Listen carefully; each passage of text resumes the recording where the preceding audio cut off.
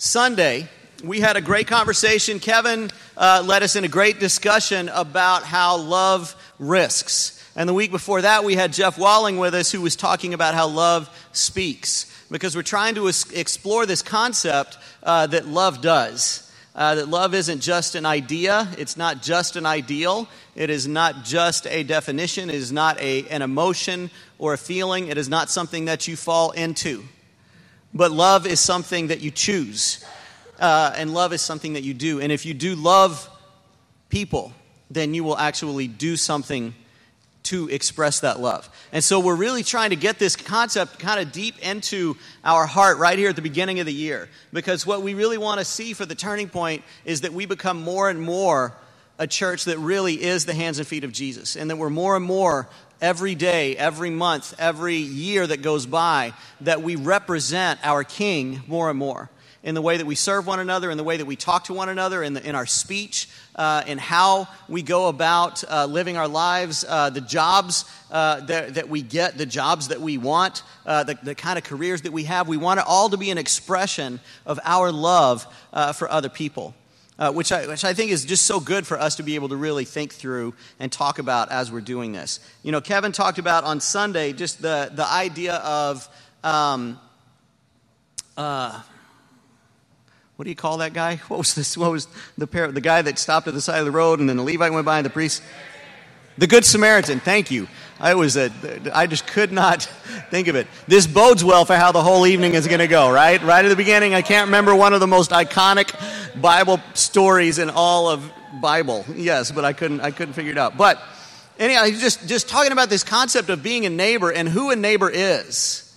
And I think it's so good for us to think about that. And Jesus told this story knowing that this was going to go on for thousands of years, that this idea was going to be talked about for thousands of years, because all of us in 2018, we're going to need to be able to kind of dig into this concept a little bit and check ourselves in terms of who we view as our neighbors. And there's a lot in the scriptures about, listen, Jesus was all about turning things upside down. He was all about loving people who are unlovable. And loving your enemies. He was like, yeah, I'm glad you love your friends. I'm glad you love the people that are good to you. That's easy. That's the easy part. But it's loving your enemies, loving the people that have lied about you, or that have gone behind your back, or that have torn you down. Loving those people, that's where it's difficult for us. And in our worldly thinking, and the way that the world is, we kind of approach things like, well, I can't love them. I mean, I'll love the people in my church, I'll love my family, but that guy that always steals my parking space, or that guy that took credit for my idea at work and got the promotion, or that guy that lied about me to that girl, so now he's dating her, like that's just where it goes too far. I can't forgive that. I can't love that guy. And Jesus was like, no, this is what the kingdom is all going to be about, because the kingdom is all upside down. I've been reading the Sermon on the Mount a lot lately and just fascinated by the way that he turns everything upside down. Jesus takes all these things and says, I know that you have heard it said this, but I tell you, I want you to go deeper than that, and I want it to be so much more. And so that is the heart of Jesus. That is the heart of our King. That is the heart of this man who we said, Jesus is Lord. Where we stood up and we declared, we confessed in front of all of our friends, all of our family, anybody who would listen, maybe people we didn't even know. They said, what is your good confession? We said, Jesus is Lord. It means I don't think for myself anymore. I don't plan for myself anymore. I don't make decisions for me anymore. From this point forward, I do what Jesus says. I do what Jesus would do. And so this is what we're called to. Kevin said on Sunday that my neighbor is anyone who needs what I can provide. So if you have something that you can provide for somebody else, then that somebody else becomes your neighbor. And then we have that obligation from God, from the heart of God, to be able to love them and to be able to give to them what they need. Now, how does that make you feel? Like when that starts to roll around inside of your brain, how does that make you feel? When that starts to bump up against that guy at work that you just can't stand, how does that make you feel? Sometimes people will say, being a Christian is hard. I don't know that being a Christian is hard. I think being a person is hard. being a sinful person, is hard. Because I have selfish desires and I only want to take care of myself, honestly. But Jesus calls me to live in a different way. And is it hard to tear off that outer shell and all those ways of thinking and those patterns and those habits? Yeah, it's hard, but it's like you're ripping off something on the outside, and then on the inside it's something that is so much better. And that's the promise of following Jesus, and that's what we get to have as we go through it. So, we were talking about risking, that love risks. Do you have any relationship right now in your life where you are at risk, where you have to choose, okay, I'm going to reach out to this person, I'm going to try to connect with this person, but it's a risk in this moment because I'm not sure how this is going to go. Sometimes you walk into your D group after midweek and you have been worried all day about how this is going to go in this D group tonight. Have you ever walked into a D group like that? Raise your hand. Okay? A couple of you have. Yeah, have you ever come to midweek going, oh man, I'm going to have to talk to that person because they hurt my feelings and now I'm going to have to say something, or I heard them hurt somebody else's feelings and so now I'm going to have to say something and I'm going to have to talk to them, and you're walking in going, oh man, it's time to gird up my loins. And that is such a great visual image, and I can one day I will actually demonstrate for you what that means. It is not this day, but one day I will do that. But you have to gird up your spiritual loins, and you got to go into battle. Brothers, sisters, you got to get some courage because you're walking into this situation where you're like, I have to say something, and man, this could go badly. And what is that emotion when you're feeling like, oh man, this could go badly, and and your heart starts beating fast, and then your breathing gets really shallow, and then you're just kind of itchy and and then you just start thinking like, this is ridiculous anyhow. This is because it's not going to go well. I'm going to say this, and then he's going to go, no, I didn't. And then I'm going to go, I can't believe, why did I even bring that up? Or then he's going to say, well, I did that because you said this. And you're like, I can't believe, what am I doing? And then you have to push through and have that conversation. You don't want to do it, and you just think in your head already, well, this is ridiculous. I'm out of here. Forget it. I'm not sticking around this church. Church is stupid anyhow. Who thought this up? And then you're already at that spot because your fear of what will happen if you risk having a conversation. Or what about when you're trying to talk to somebody about the fact that you actually are a Jesus follower? And, I know people, I've got friends who are not remotely interested in being Christians or being anything to do with Christianity. I mean, do you have those people in your life and you exist with them? They're in this particular circle. Have you all have all these different social circles overlapping? And in this particular circle, maybe it's a hobby. For me, it's people at my martial arts school, or maybe it's people you play basketball with, or maybe it's just, friends in your apartment complex or something like that, or people that you work with or at your dance studio or something. And you just know, like you see this person and you just know like, you know what, I'm not even going to bring up, because if I risk this and I bring up the whole thing about church, then they're going to make fun of me for being a church person because I heard them make fun of somebody else for being a church person, or they're just going to say that Christianity is stupid, or then they're going to ask me what, as soon as they find out I'm a Christian, they're going to say, well, what do you think about gay marriage? And I'm like, really? First thing? That we're going to go there first thing? That's the discussion we're going to have right now? Can I just be nice to you first? And you're risking putting yourself out there just to say, hey, I actually believe in Jesus. Now, I wonder if Jesus knew that we were going to be dealing with that. Actually, I don't wonder that at all, because in the Bible it says, Jesus told his followers, listen, they're going to make fun of you. They are going to arrest you. They're going to drag you before the court because you follow me. They're going to put you in jail because you follow me. In fact, the thing that we're promised in the New Testament is not prosperity. We are in the New Testament, we don't see promises of if you follow me, your 401k will grow.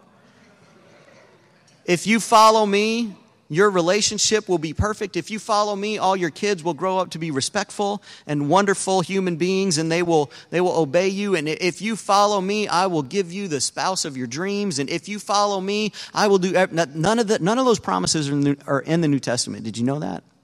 You know what is the promise that's in the New Testament? Persecutions. Anyone who wants to live a godly life in Christ Jesus will be persecuted. Now, in America in 2018, that's not a very popular position, right? Hey, do you want to come to my church? It's really cool because if you become a Christian, everybody will hate you. That's a great sharing tool, isn't it? Well, that doesn't work very well. Hey, if you come to my church, we're going to get persecuted, and it's going to be awesome, and we want more people. Can you come with me? Because I don't want to be persecuted by myself. Like you're looking for misery loves company, you want somebody with you?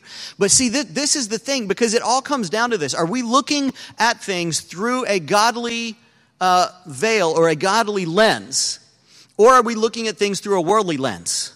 When we look at things through a worldly lens, we want comfort now. We want answers now. We want our heart's desire now. But when we look at things through a godly lens, we realize that God is playing a bigger game, and God sees things that are going on that we have no idea about. And God takes us through challenges. Sometimes He allows us to go through really difficult challenges so that our heart can become more free of the false idols that we hold on to. Sometimes He takes us right to the end so that all we can do is get on our knees and go, God, please, you have to help me. You have to help me get through this. And in going to God and developing that relationship, all of a sudden we've grown deeper in our love for Him, and all of a sudden we're like, I think I can do this. I can make it through another day. And that is treasure. That is blessing, is a closeness with God and a security that this is going to be awesome and this is going to be incredible. But we have to take the risk of trusting God. We have to take the risk of talking to people when it's uncomfortable. We have to take the risk of really being able to reach out to other people and figure out, man, I want to help you. I want to be there for you. Now, it can be easy if you approach them like, hey, you want to come to my church? There's a great band, and then there's all kinds of cute girls there, and then there's all this, and it's really easy, and it's casual. You can wear shorts. We can sell it, right, in that way. But then at the end of the day, too, it has to be our life change that we're really talking about. I want you to share your faith with people. I want you to share what Jesus has done for you, like Jeff was talking about 2 weeks ago. I want you to talk about who you used to be and who you are now. I want you to talk about with people who you would have been versus who you are now. You know, I do love at my martial arts school being able to talk with my friends there that have known me now over the years that I've been training there, and they've figured out, even though they don't like Christianity, they don't really like Christians in general, but they have seen that there is a difference in me and the way that I treat people. And they then are like, okay, you can see it doing something in their brain where they're like, oh, well, maybe all Christians aren't bad. And then they start telling other people, oh, yeah, you know, he's a pastor. Maybe you should go to his church. I love that when somebody invites a friend for me. You know what I mean? I don't even have to do it. That's always a nice thing. You know, it's how you are and how you live your life that enables you to be able to reach out to people and share your life with them. But are you even willing to take that risk? I wanted to talk tonight about what this feels like to take a risk and to be able to engage people. I wanted to talk about what it feels like because what I want us to do, like Kevin, I love that vision that Kevin was talking about imagine if every single one of us, all 600 of us said, from now until Easter, which is on April 1st, I am going to choose somebody to pour my life into and to love. God, give me one person to love. Give me someone that I can pour my life into. And that has been, or should have been, our prayer for the last few days. And I'm sure that many of us have forgotten it because your life got busy. So I'm reminding you of it tonight. This is what Kevin asked us to do on Sunday, is to pray, God, give me somebody that I can love. And then we're asking you as a follower of Jesus to pour your life into that person for the next 3 months, 2 months, 2.5 months. And imagine if all 600 of us did that. Now, can we just imagine for a second, and we know the parable of the soils, and not everybody that you share your faith with or pour your life into is going to say, where's the water? Why can't I get baptized, right? That doesn't always happen that way. But just imagine if it did. Let's just go crazy for a second and think that every single one of us is going to meet a friend this week, and we're going to start to get to know them. We're going to tell them about what Jesus has done for us. And then over the next 2.5 months, we're able to study the Bible with them and baptize them. And so by the time we get to April 1st, instead of 600 members in the Turning Point, we have 1,200 members in the Turning Point. Okay? I just want you to picture that for a second. So what would that be like on Easter 2018 if we have 1,200 people? Well, our parking situation would be a little bit different, wouldn't it? right? The ushers would have a little bit more, ulcers and irritations, and they'd be going to therapy trying to figure out how to deal with things. We'd be trying to figure out, how do we fit everybody in there? Would we have to go to 2 services? Well, the auditorium only holds 1,137 people. Isn't that right? Something like that, 1,100. So if we had 1,200 members, what would we do? But think about how cool that would be. Can you imagine starting to see all these people becoming Christians over the next 2.5 months? And they were the recipient of your faith in Jesus and your love for God. And some of you are going like, there is no way that I can do that. I can't figure out how to pull that off. I totally get it. I totally understand, because life feels overwhelming to you right now. This thing, I've been thinking about this a lot the last couple of weeks, how Satan, I know many of you heard me talk about this, so I'm sorry, but it's so mind-blowing to me that Satan is the great accuser, and he was accusing us in heaven before God, but then he got thrown down from heaven, right? And now, because of the blood of Jesus, God sees us as holy and blameless, like it says in Ephesians chapter 1. He sees us through the blood of Jesus. So Satan can no longer accuse us to God. He can no longer go to God and say, look at that guy. Look at how badly he screwed up. See, oh wait, look at that guy. He did it again. Oh, look at that guy. He's saying that. Look at the thoughts. Satan can no longer say that, because God says, nope, I see them through the blood of Jesus. But what Satan can do is come to us and whisper in our ear and say, God is not really a good God. He accuses God before us. He says, God doesn't love you. God is not there for you. God won't help you. God hasn't given you everything that you want. God hasn't given you the relationship or the job or the financial security that you want. Therefore, God is not good. And so when we come in on a Sunday or a Tuesday and we are singing these songs about, Lord, you are good and your mercy endures forever, this is us singing through our doubts and pushing through our doubts and believing the theology that is coming out of our mouth, so it can get through our brains and through the fog and down to our hearts, so that we can go, now, God, allow me to be this light to somebody else.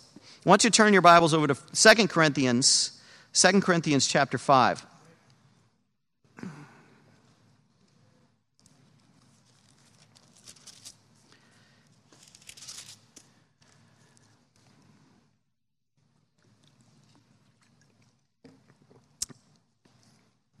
2 Corinthians chapter 5, verse 11 starts with this. Since then, okay, so let's stop right there.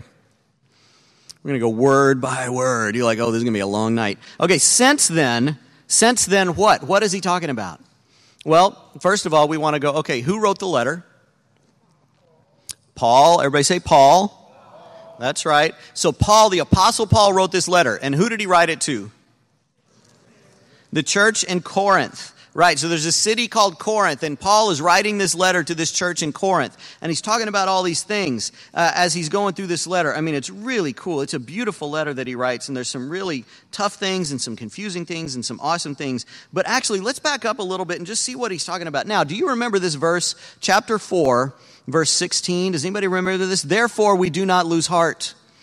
Though outwardly we are wasting away, yet inwardly we are being renewed day by day, for our light and momentary troubles are achieving for us an eternal glory that far outweighs them all. So we fix our eyes not on what is seen, but on what is unseen, since what is seen is temporary, but what is unseen is eternal.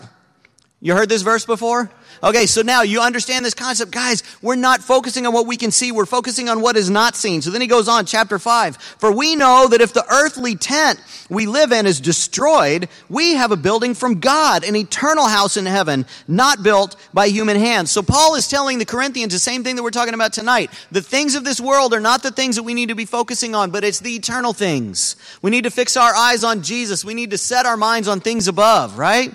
And then he goes, verse 2, meanwhile we groan, longing to be clothed instead with our heavenly dwelling, because when we are clothed, we will not be found naked. For while we are in this tent, we groan and are burdened, because we do not wish to be unclothed, but to be clothed instead with our heavenly dwelling, so that what is mortal may be swallowed up by life. Now the one who has fashioned us for this very purpose is God, who has given us the Spirit as a deposit guaranteeing what is to come. So what's he saying here? We get to go to heaven. This is what he's saying, right? We don't have to stay here. It's not this earthly body and these earthly struggles and all this stuff that we have to deal with. We get to be with God in heaven one day, and this is awesome. We need to focus our minds on that and choose to think that way. Therefore, verse 6, therefore we are always confident and know that as long as we are at home in the body, we are away from the Lord. For we live by faith, not by sight. We are confident, I say, and would prefer to be away from the body and at home with the Lord. Right? I don't want to be here anymore. I'd rather be in heaven. Can I get out of here? Can I stop dealing with this? Has anybody else ever said, Jesus, please come back soon? There's an Everybody Loves Raymond episode that I love where they've been talking about how a comet is going to come down. Like Frank is like, one day I'm hoping that this comet is going to come down and put me out of my misery. And then at the last line of the whole episode, he's looking up, his wife Marie's telling him something. He's going, come on, comet, And so I say that a lot now. We say that in our household when things are just really intense and going crazy. We go, come on, comet. Like, hurry up, Jesus. Would you please come back now? Because I'm ready. I am ready to go. I'm tired of dealing with all these crazy people, but I am quite righteous and ready to be with you in heaven now, right? And everything is good. Verse 9, so we make it our goal to please him, whether we are at home in the body or away from it. For we make it our goal to please him. We make it our goal to please him. Is that your goal? As we think about, I'm not going to get stuck in this earthly stuff and all of this stuff, is it your goal to please God? Or is it your goal to have a relationship with God so God can give you what you want? Do you just want to have a relationship with God so that you get to go to heaven? Or is it your goal to please him? I'm trying to learn, man, can I get up in the morning and think, God, I want to serve you today. I want to honor you today. Because many times I get up in the morning, I'm like, God, can you please fix these problems in my life today? And I want God to serve me rather than me going, God, it is my goal to please you. Verse 10, for we must all appear before the judgment seat of Christ, so that each of us may receive what is due us for the things done while in the body, whether good or bad. Since then, we know what it is to fear the Lord, we try to persuade others. So the whole context of this verse, he's been talking about this kind of tension between staying here on heaven or being able to be with God. But while we're here, we're going to make it our goal to please God. And he goes, since then, we have settled on this. God has decided that we are still here. God has decided it is not my time to go to heaven. God has decided he wants me here dealing with these problems. God has decided that he wants me in this church, in this Turning Point church with all these crazy Turning Point people. God has decided that he wants me in this small group right now to deal with these issues. God has decided that he wants me at this job right now. God has decided that he wants me in this marriage. He wants me with these parents. He wants me in this situation. This is what God has allowed. Therefore, I will trust God. Since then, we know what it is to fear the Lord. We try to persuade men. Like, okay, then I'm all in for God, and I'm also going to be all in for helping other people know God. Because you know what? The majority of people in this world think is that God is not good, and God doesn't give me what I want. And we know different. We have a different view on that. Now, some of you are like, I'm not sure I have a different view on that. I know that you don't. That's why I'm preaching this to you, because you need to. All right? And I don't always have a different view on that, but I want to.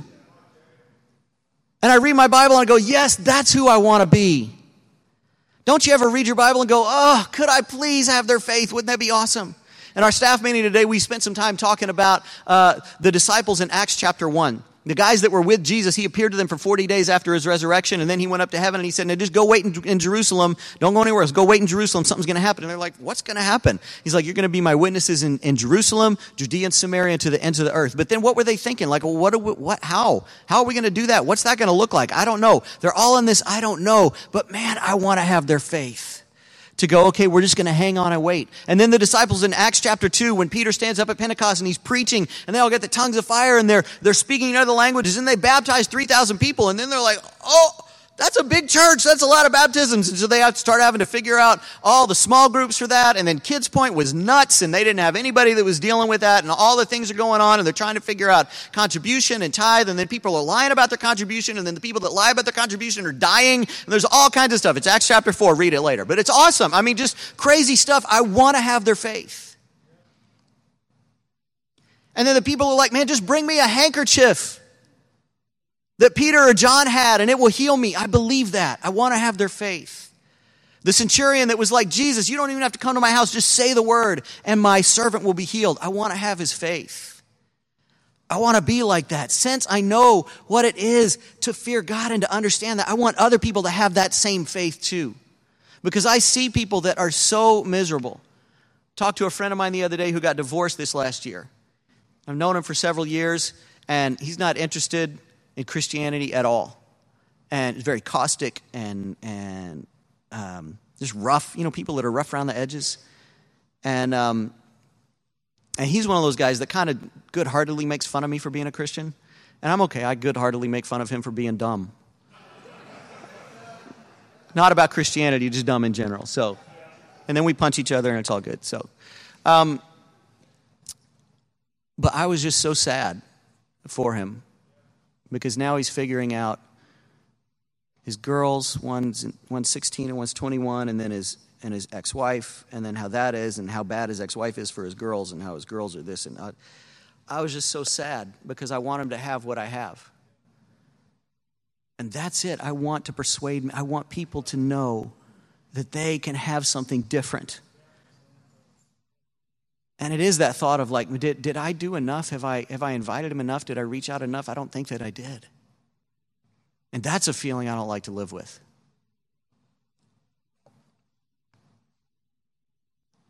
So he goes into this whole other thing. I'm going to skip down to verse 14. For Christ's love compels us because we are convinced that one died for all, and therefore all died. And he died for all, that those who live should no longer live for themselves, but for him who died for them and was raised again. So from now on, we regard no one from a worldly point of view. Though we once regarded Christ in this way, we do so no longer. Because therefore, if anyone is in Christ, the new creation has come. The old is gone. The new is here. And it's this, I love when you're reading this, you try to imagine what Paul was saying. Like even if he is transcribing this and if he's dictating this, like what was his emotion as he's reading this, These aren't just words that we have to read. And believe me, you can read the Bible and take all of the power and the passion right out of it, can't you? But sometimes you got to put the passion and the power into it when you think about these words. Therefore, he's going through Christ's love compels us. We're convinced Jesus died for us, and now we're going to die to ourselves and we're going to live for him. And he's going, listen, we're not looking at anybody from a worldly point of view because why? Because we know that something has happened to me. The old is gone, the new has come. I'm a new creation. How awesome is that? How awesome is it that, I always go back to Ephesians chapter 1. Ephesians is probably one of my very favorite books. I don't want to say my very favorite, but it could be. If there was one, maybe that one. But I love Ephesians in chapter 1 where he talks about how since before the creation of the world, God chose to see us as holy and blameless in his sight. He chose to see us that way. I don't deserve that. I am not holy. I am not blameless. But God chooses to see me like that. And in his eyes, I become a new creation. Because of the blood of Jesus, I become a new creation. In my relationship with God, I am new. And now I am blameless before God. I don't have to take the blame for the things that I've done. That's amazing. How cool is that to be able to think that? And see, it's not just like, okay, say penance and you get your sins forgiven. Give money, get your sins forgiven. Go to church and be a good boy and you get your sins forgiven. No, it's not that. It's understand this reckless love of God, this God that will like kick down any wall and get light into every single corner and move everything out of the way so that he can convince you how much he loves you. This relentless God that will chase you to the ends of the earth to tell you that you are important and that you are worth it. I want people to know about that.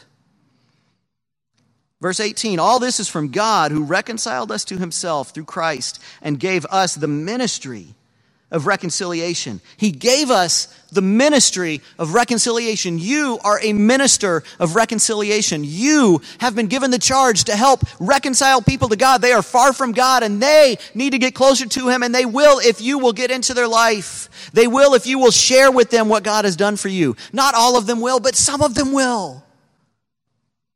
Many of you are here tonight because someone decided, I'm going to open my mouth and I'm going to talk to that person. Many of you are here tonight because somebody took a risk and said, I want to share with you what Jesus has done for me.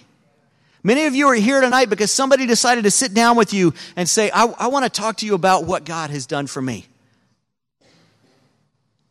When I was studying the Bible, I don't remember if it was before or after I got baptized, but I remember driving around with Dave Etterbeek in his car and asking Dave all these questions about God and the sacrifice and why did there have to be a sacrifice and why the Old Testament and why this and why that and I don't understand this and I don't understand that. And Dave patiently shared his thoughts with me and shared his faith with me. And I'm so grateful for that. And I'm so grateful for the person that walked into, we moved here in 1993 in August so that Tracy could go to USC and get her master's. And she's a violin performance major. And so as a violin performance major at USC, you get put into a string quartet as one of your core classes. And so you get assigned the quartet. It's kind of like showing up to play basketball somewhere and they just assign you to a team. Okay, so she's assigned this quartet, and she doesn't know who any of these people are, but she's in her practice room, like one of the very first days that she gets to school. She's in her practice room, may even been before school started, and this guy knocked on the door, stuck his head in, and said, "Hey, my name is Andy Grable. I'm actually in your quartet." She goes, "Hi, that's cool. I'm Tracy Myers." They started talking about violin, and then he goes, "Oh, and by the way, I wanted to invite you to come with me to my church."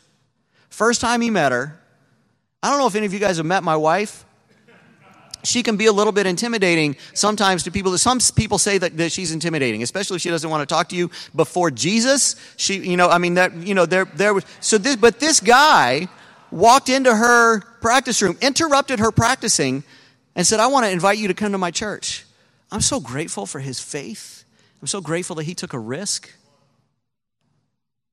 And that he didn't go, "Oh, she looks like she's probably got it all together." And her response was probably something like, "Okay, whatever." She was not that into it. When she came to church the first time, they said, "What did you think?" She goes, "I didn't really like it. And I don't want to come back, but I'd like to study the Bible. Can we do that?" And I am so grateful that the person that she said that to took a risk and said, "I would love to do that." Tracy tells a story all the time about how Grace, her name was Grace. Now it's Whitaker. I can't remember her. Dave, do you remember her maiden name? Grace. But she was studying the Bible with Tracy, and she invited Tracy to this campus retreat. And Tracy couldn't go on Friday. She goes, "I'll pick you up on Saturday morning." But Tracy didn't realize the campus retreat was in Ventura. So Grace got up at 5 in the morning and drove all the way back to USC to pick up Tracy to drive her back to Ventura for the campus retreat. I'm so glad that she took a risk and didn't say, "This isn't worth it." When Anthony Galang would come to my gigs at night, I didn't want to have anything to do with church. So Anthony would come out to my gigs where I was playing and just sit there and listen to me the whole night, and then he would help me pack up all my gear and put it in my car. I'm so glad that he took that risk. And then when it was my grandfather passed, and in that moment I was like, I need something. I got to talk about this. And Anthony was right there. I'm so glad that he took that risk. And many of you need to be thinking back on your story and remembering the people that risked embarrassment, rejection, so that you could have life, eternal life. We've been given the ministry of reconciliation. We need to give ourselves to helping other people know God. So what does this look like? Turn over to Philippians chapter 2. Yeah, I missed the whole. Go back and read verse 29 later. We're Christ ambassadors as though God were making his appeal through us. But I already said Philippians, so let's go ahead. Philippians chapter 2. So let's talk about what it looks like to take a risk and love your person. Because when you're loving your person, it can be inconvenient. So I want to talk about 3 different areas that we have to learn to love people in if, as a church, we are going to be successful together in helping people know God. And the first area that we have to do this, I'm going to talk about loving people, how to make room for people in our own life. I want to talk about how to make room for people in our small groups. And I want to talk about how to make room for people as a church. Because all of us have a responsibility to think about each of those 3 areas. It's not just what you do individually that matters, but as a community of believers, whether it's our small group or the Turning Point at large, we have to think together about how do we help more people find their place here in God's story. And so I think about like when you're loving somebody on your own, you do have to plan for it. You have to plan time into your life for God to interrupt your schedule. Because God will interrupt your schedule. If you ask him to, he will. But here's the deal. If your schedule is so packed from the time you get up until the time that you go to bed at night that you don't have any buffer time in there, then when God interrupts your schedule for something that is so much more important than your schedule, you're going to have an internal battle that's like, oh, no, especially those of you that are type A, calendar-loving people, right? And you're going to be like, no, I wrote down from 3 to 3:23, I need to be balancing my bank statement. That's what I do from 3 to 3:20. You know, I mean, you're going to be freaking out a little bit when God says, I want you to stop right now and go love this person. I was thinking today about, I was driving down my street and I saw this house, and there's a really nice lady now that lives in this house with her son. But before she moved in there was an elderly lady that lived there. And I was out one day just walking down my street, and I was probably in a hurry, or it may have been on one of my prayer walks. I go out, so when stress levels get really high around my house, I go out and walk around the block and pray to Jesus. And I don't know if anybody else does that, but it's very helpful for me. So I was out, anyhow, I'm out, and I'm walking by her house, and I hear this voice saying, help, help. And I look around, and she's sitting in her door stoop, like just sitting on the ground, leaning up against the door, just quietly calling out for help. And thank God I wasn't on the phone in that moment, or I didn't have in my earphones, or I wasn't running or something, but I heard her cry for help, and I stopped and I looked, and so I ran up to the door and I said, what do you need? And she said, I can't even remember what she said, but the issue was, basically, she'd started losing some of her mental capacity. She hadn't paid her bills. They turned off her water. I think it had been, her water and electricity had been turned off, I think, for like a week or 2 weeks. She hadn't had any the food was going bad. Maybe it was only a few days with the water. But I came into her house, and it was just tragic. But I was trying to, I had to, like the rest of the day, that's all I did was get her some water, figure out who her relatives were, where her family was, and she couldn't remember where to tell me to look, where the numbers were, so we had to slow down and walk through that process. I had to figure out how to get her some food. I had to help her get cleaned up. We had to, and then I started calling some neighbors, and then we all got involved. But the rest of the day was spent helping her, and for the next several days, that's what we did as a neighborhood, was help our neighbor because she needed help.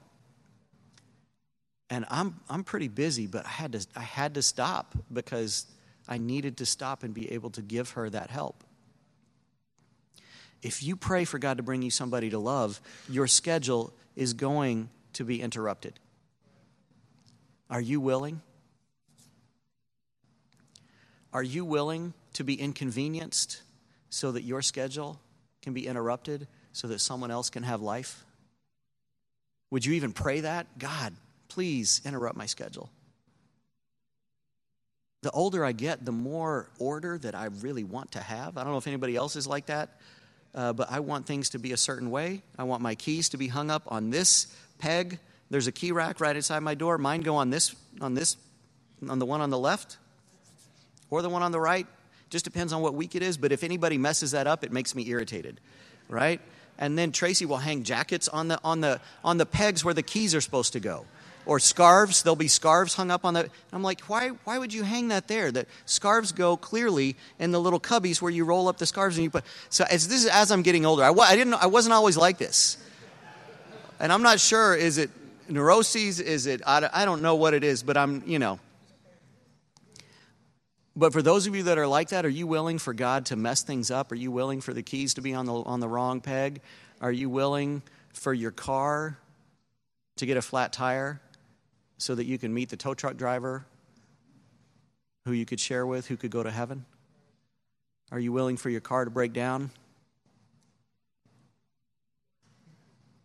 so that you can share your faith with somebody who might be able to go to heaven? What kind of space are you willing to put into your life? And what do you do with the time that you have? What do you do now with the time that you have in terms of reaching out to people and helping people? When you think about a small group has to think, what if we started to study with 5 people over the next 2 weeks?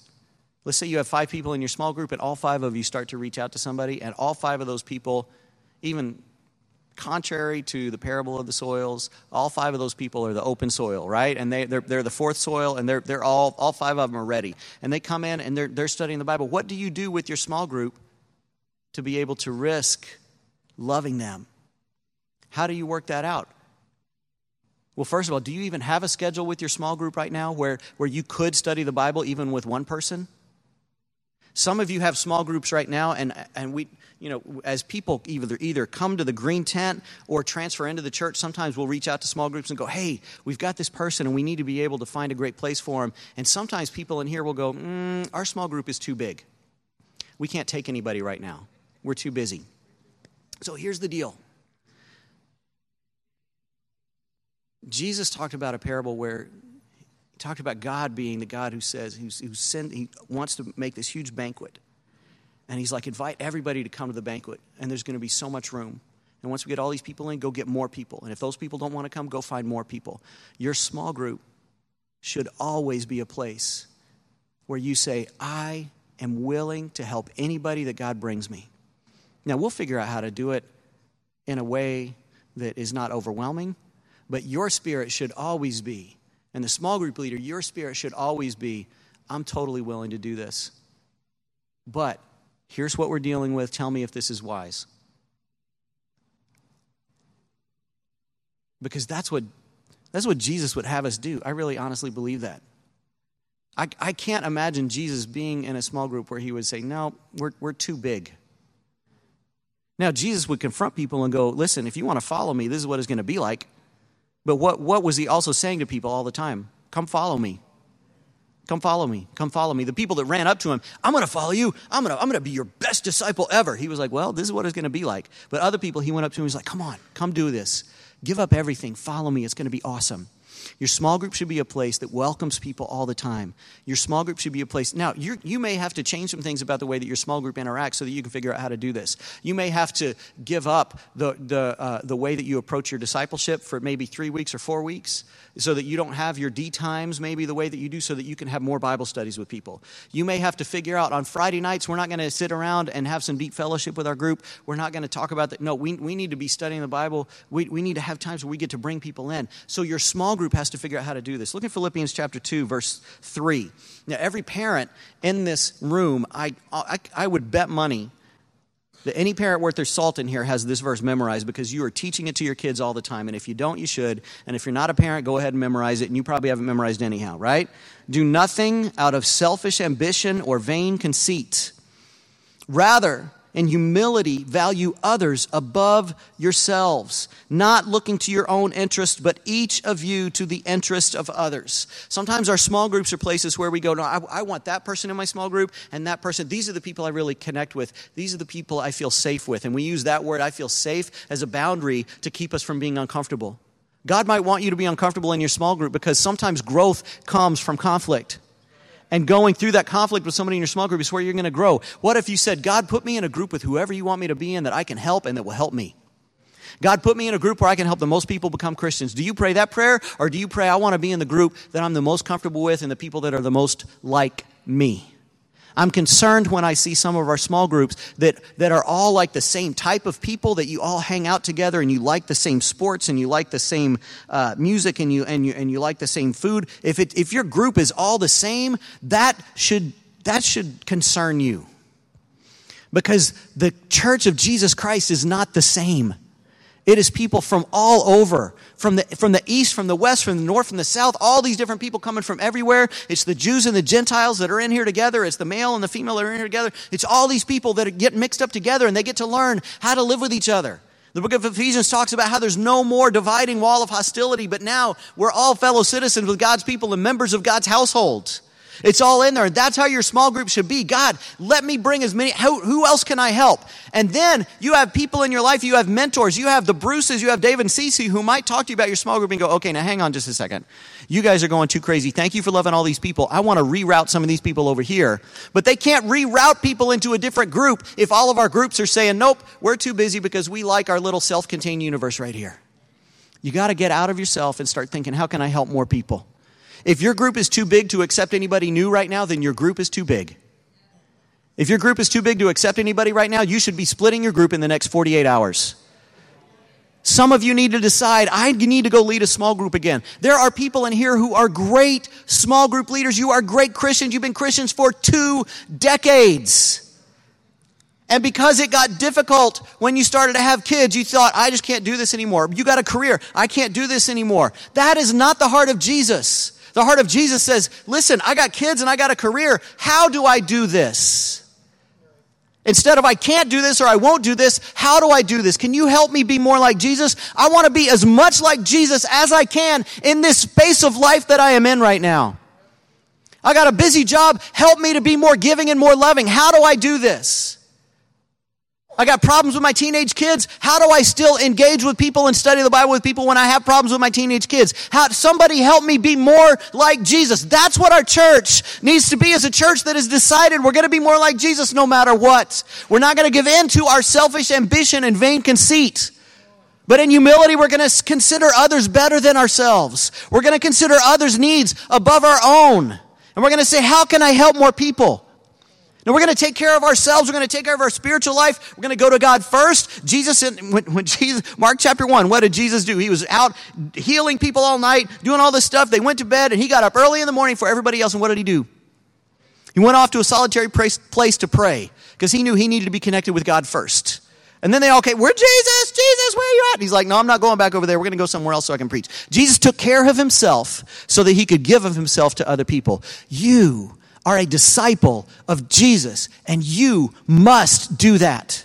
You must think that way. You said Jesus is Lord. It does not behoove you. It is just the most inappropriate thing for you to say, Jesus, I accept your salvation, but I do not want to live with your level of sacrifice. God help us if we're a church that says that and lives like that.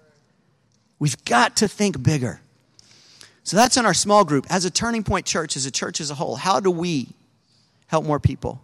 How do we make room for more? How do we love more and give more? On a super practical level, what have we been talking about the last couple of weeks? Sunday morning etiquette. It's our Sunday gathering etiquette. Be at church on time. Show up on time. When you get there, come in, find a place to sit. Listen. Fill in the empty spaces. I mean, all these things that we're talking about. But even now, I want us to move from even talking about the pre-service etiquette to our post-service etiquette, and I want to even expand. We have the 3-minute rules. Anybody know what the 3-minute rule is? After service is over, you can't talk to anybody that you know for 3 minutes. That's hard. Some people are like, forget, that's ridiculous. I'm not doing that. I understand. It is kind of ridiculous, but that's the point, because we're trying to help our brains make a point. That's how our brains think sometimes. We have to see something really kind of like all the way radical over here before we go, oh, I see what I was supposed to do.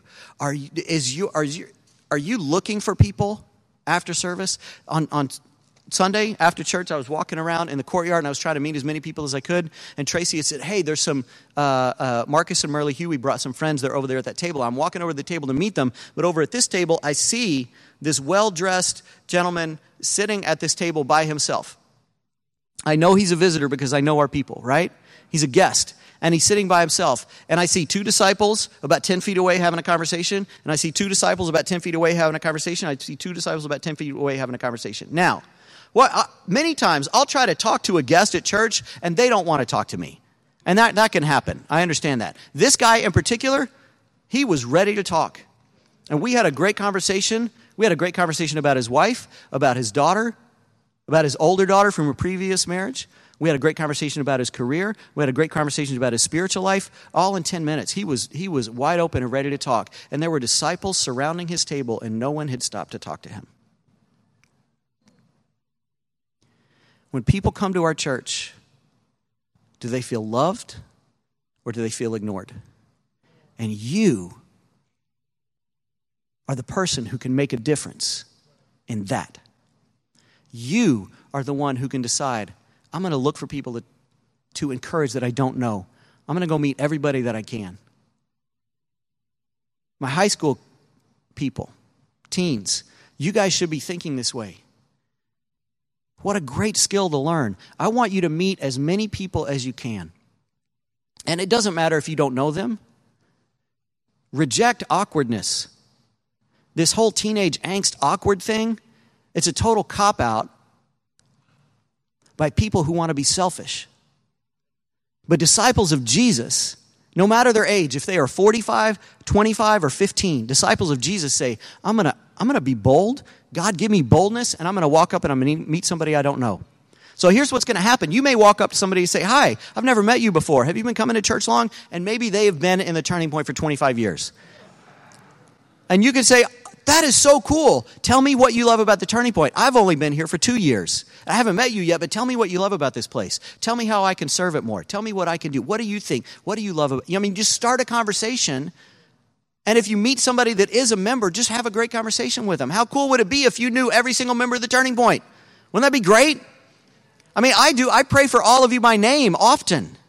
Why don't you? I know you're not a pastor. It's not your job. But still, what if you knew half the people here? What if you knew 30% of the people here? And some of you do, but many of you don't. But what if you did? And what if on Sunday you walked into Sunday service, you started looking around, who can I help? Who can I reach? Who can I love? And you helped that friend. Man, if I invited someone to come to church, I'm backstage, I'm dealing with the music, I'm dealing with the worship, and after I'm trying to tear down my gear, man, I would just love it if I knew, beyond the shadow of a doubt, that if I had a guest walk in to a Sunday service, that there would be disciples who would immediately go, hey, what's your name? Who are you? Who do you know? Oh, that's cool. You know what? Jay's probably busy. Tell me about your life. What's going on? I would love that. And that's the kind of church that we need to be.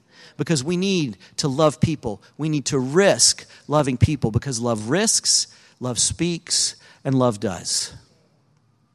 So let's really go after loving people this week. Amen? All right. Kevin has a couple things to say. So Kevin Holland, come on up.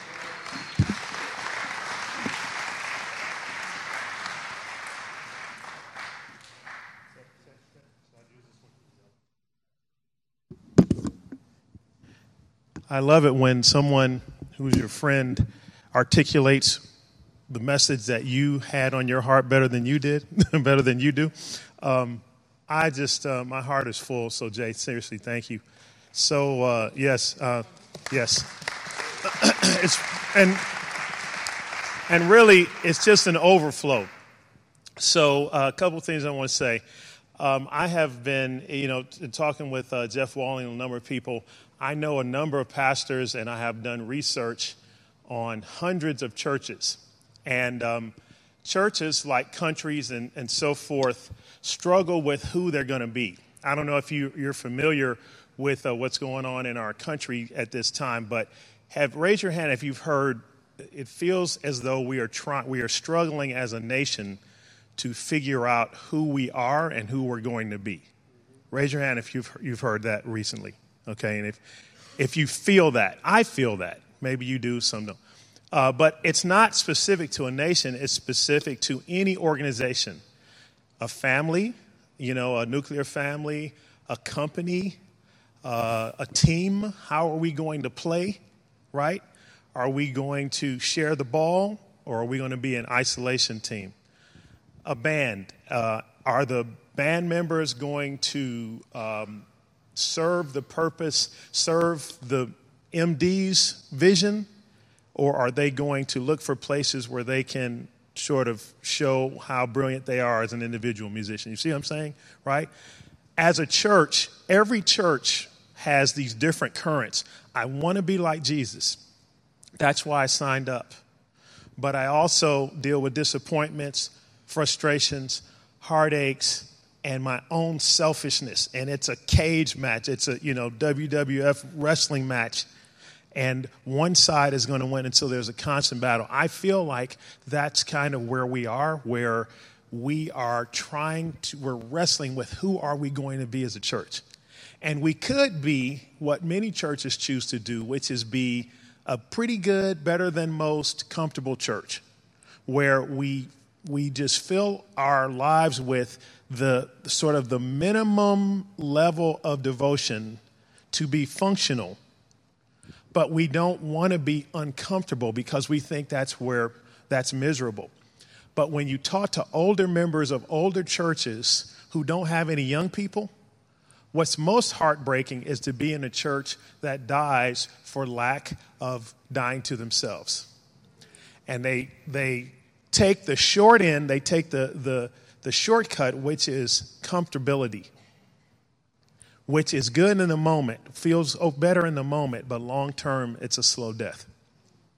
Versus those who say, I'm going to intentionally put a stake in the heart of my own comfort because I believe, number one, that honors Jesus most, and then two, believe it or not, that helps you because Jesus said, if you want to save your life as a follower, what's going to happen?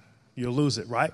But if you lose your life for me, you will find it. And it's that paradox in Christianity. When I give myself and stop thinking about myself, I find that I'm closer to God and I'm more full as a person of who I'm supposed to be. And I'm holding on, and we're holding on to that dream, even though we feel the gravitational pull to just stop saying the same thing.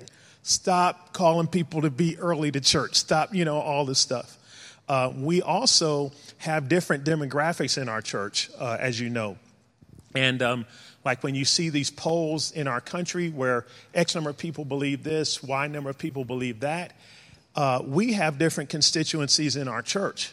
And we have some people, as you know, raise your hand if you know certain people that are always the servers. They're always bringing people. They're always serving. They're always doing. Raise your hand if you know those people, right? Okay. Okay, I'm not crazy. Thank you for letting me know I'm not crazy. So, and we can know this, but then we can have a silent minority of people who just are along for the ride. And what do?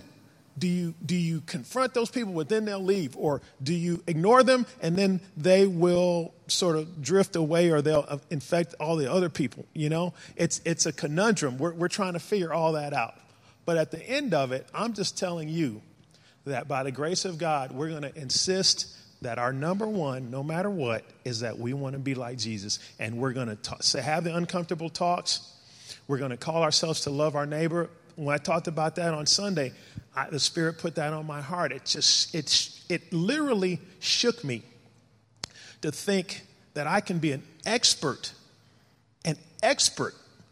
for generations in the law and completely miss the heart of God because I'm into the vertical and I don't even see any of the people around me that Jesus died for. I don't see him anymore.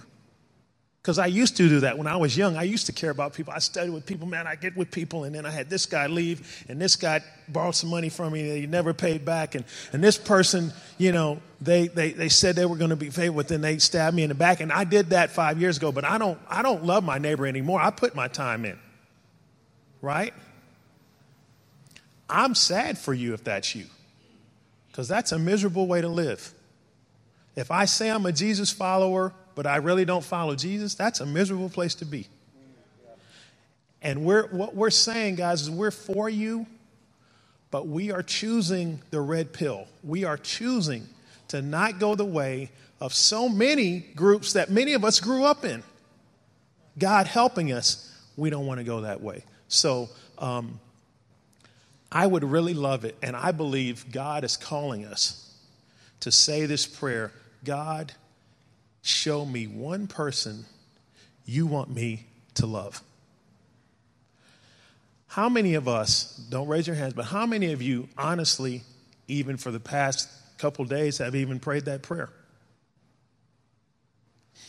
It would be better to be honest and say, God, I really don't want to love anybody. I'm tired. The last guy broke my heart.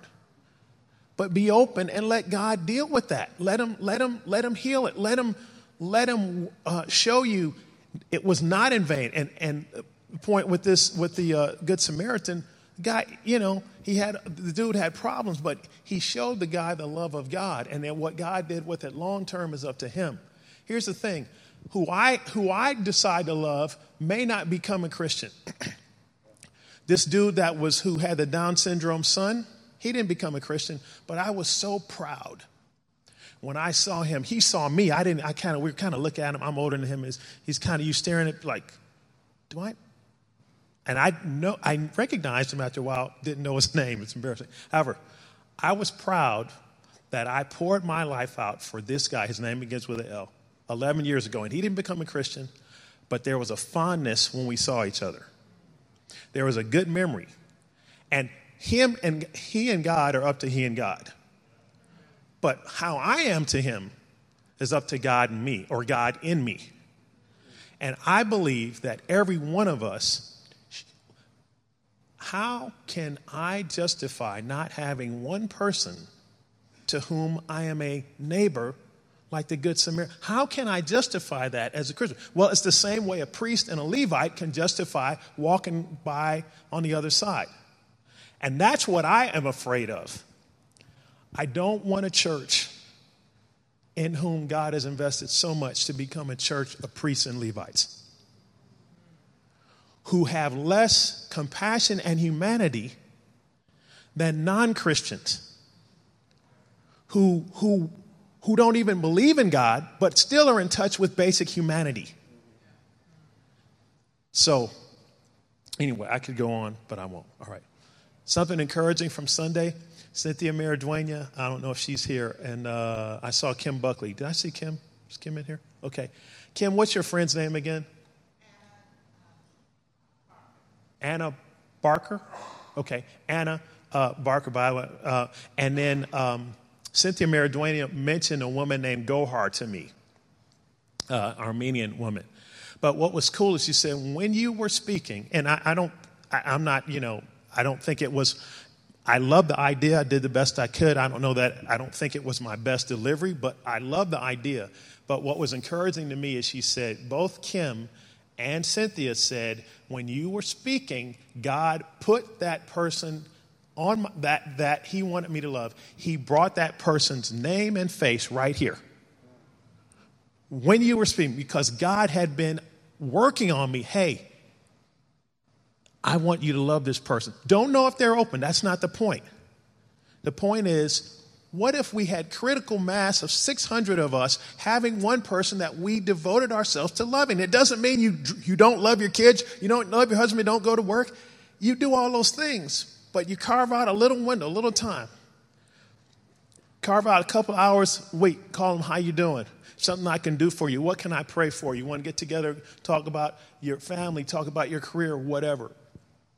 I mean, why would we not do that? I mean, are we that stuck? You've heard the term the frozen chosen. Are we that just, you haven't heard that? Okay, that's an old Church of Christ term. Where you have these churches where they're chosen, but they're frozen, right? Just like there's no movement. But it was encouraging. If we thought about it or prayed about it long enough, would God not bring to mind one human being in LA? I mean, if that's a too high bar, then man, it's time for me to do something else. I'm just saying, every one of us should have that same experience that Cynthia and Kim had. It's a confirmation from the Holy Spirit. Yes, I knew I needed to be about that. And so I'm just pleading with us to take advantage of the opportunity.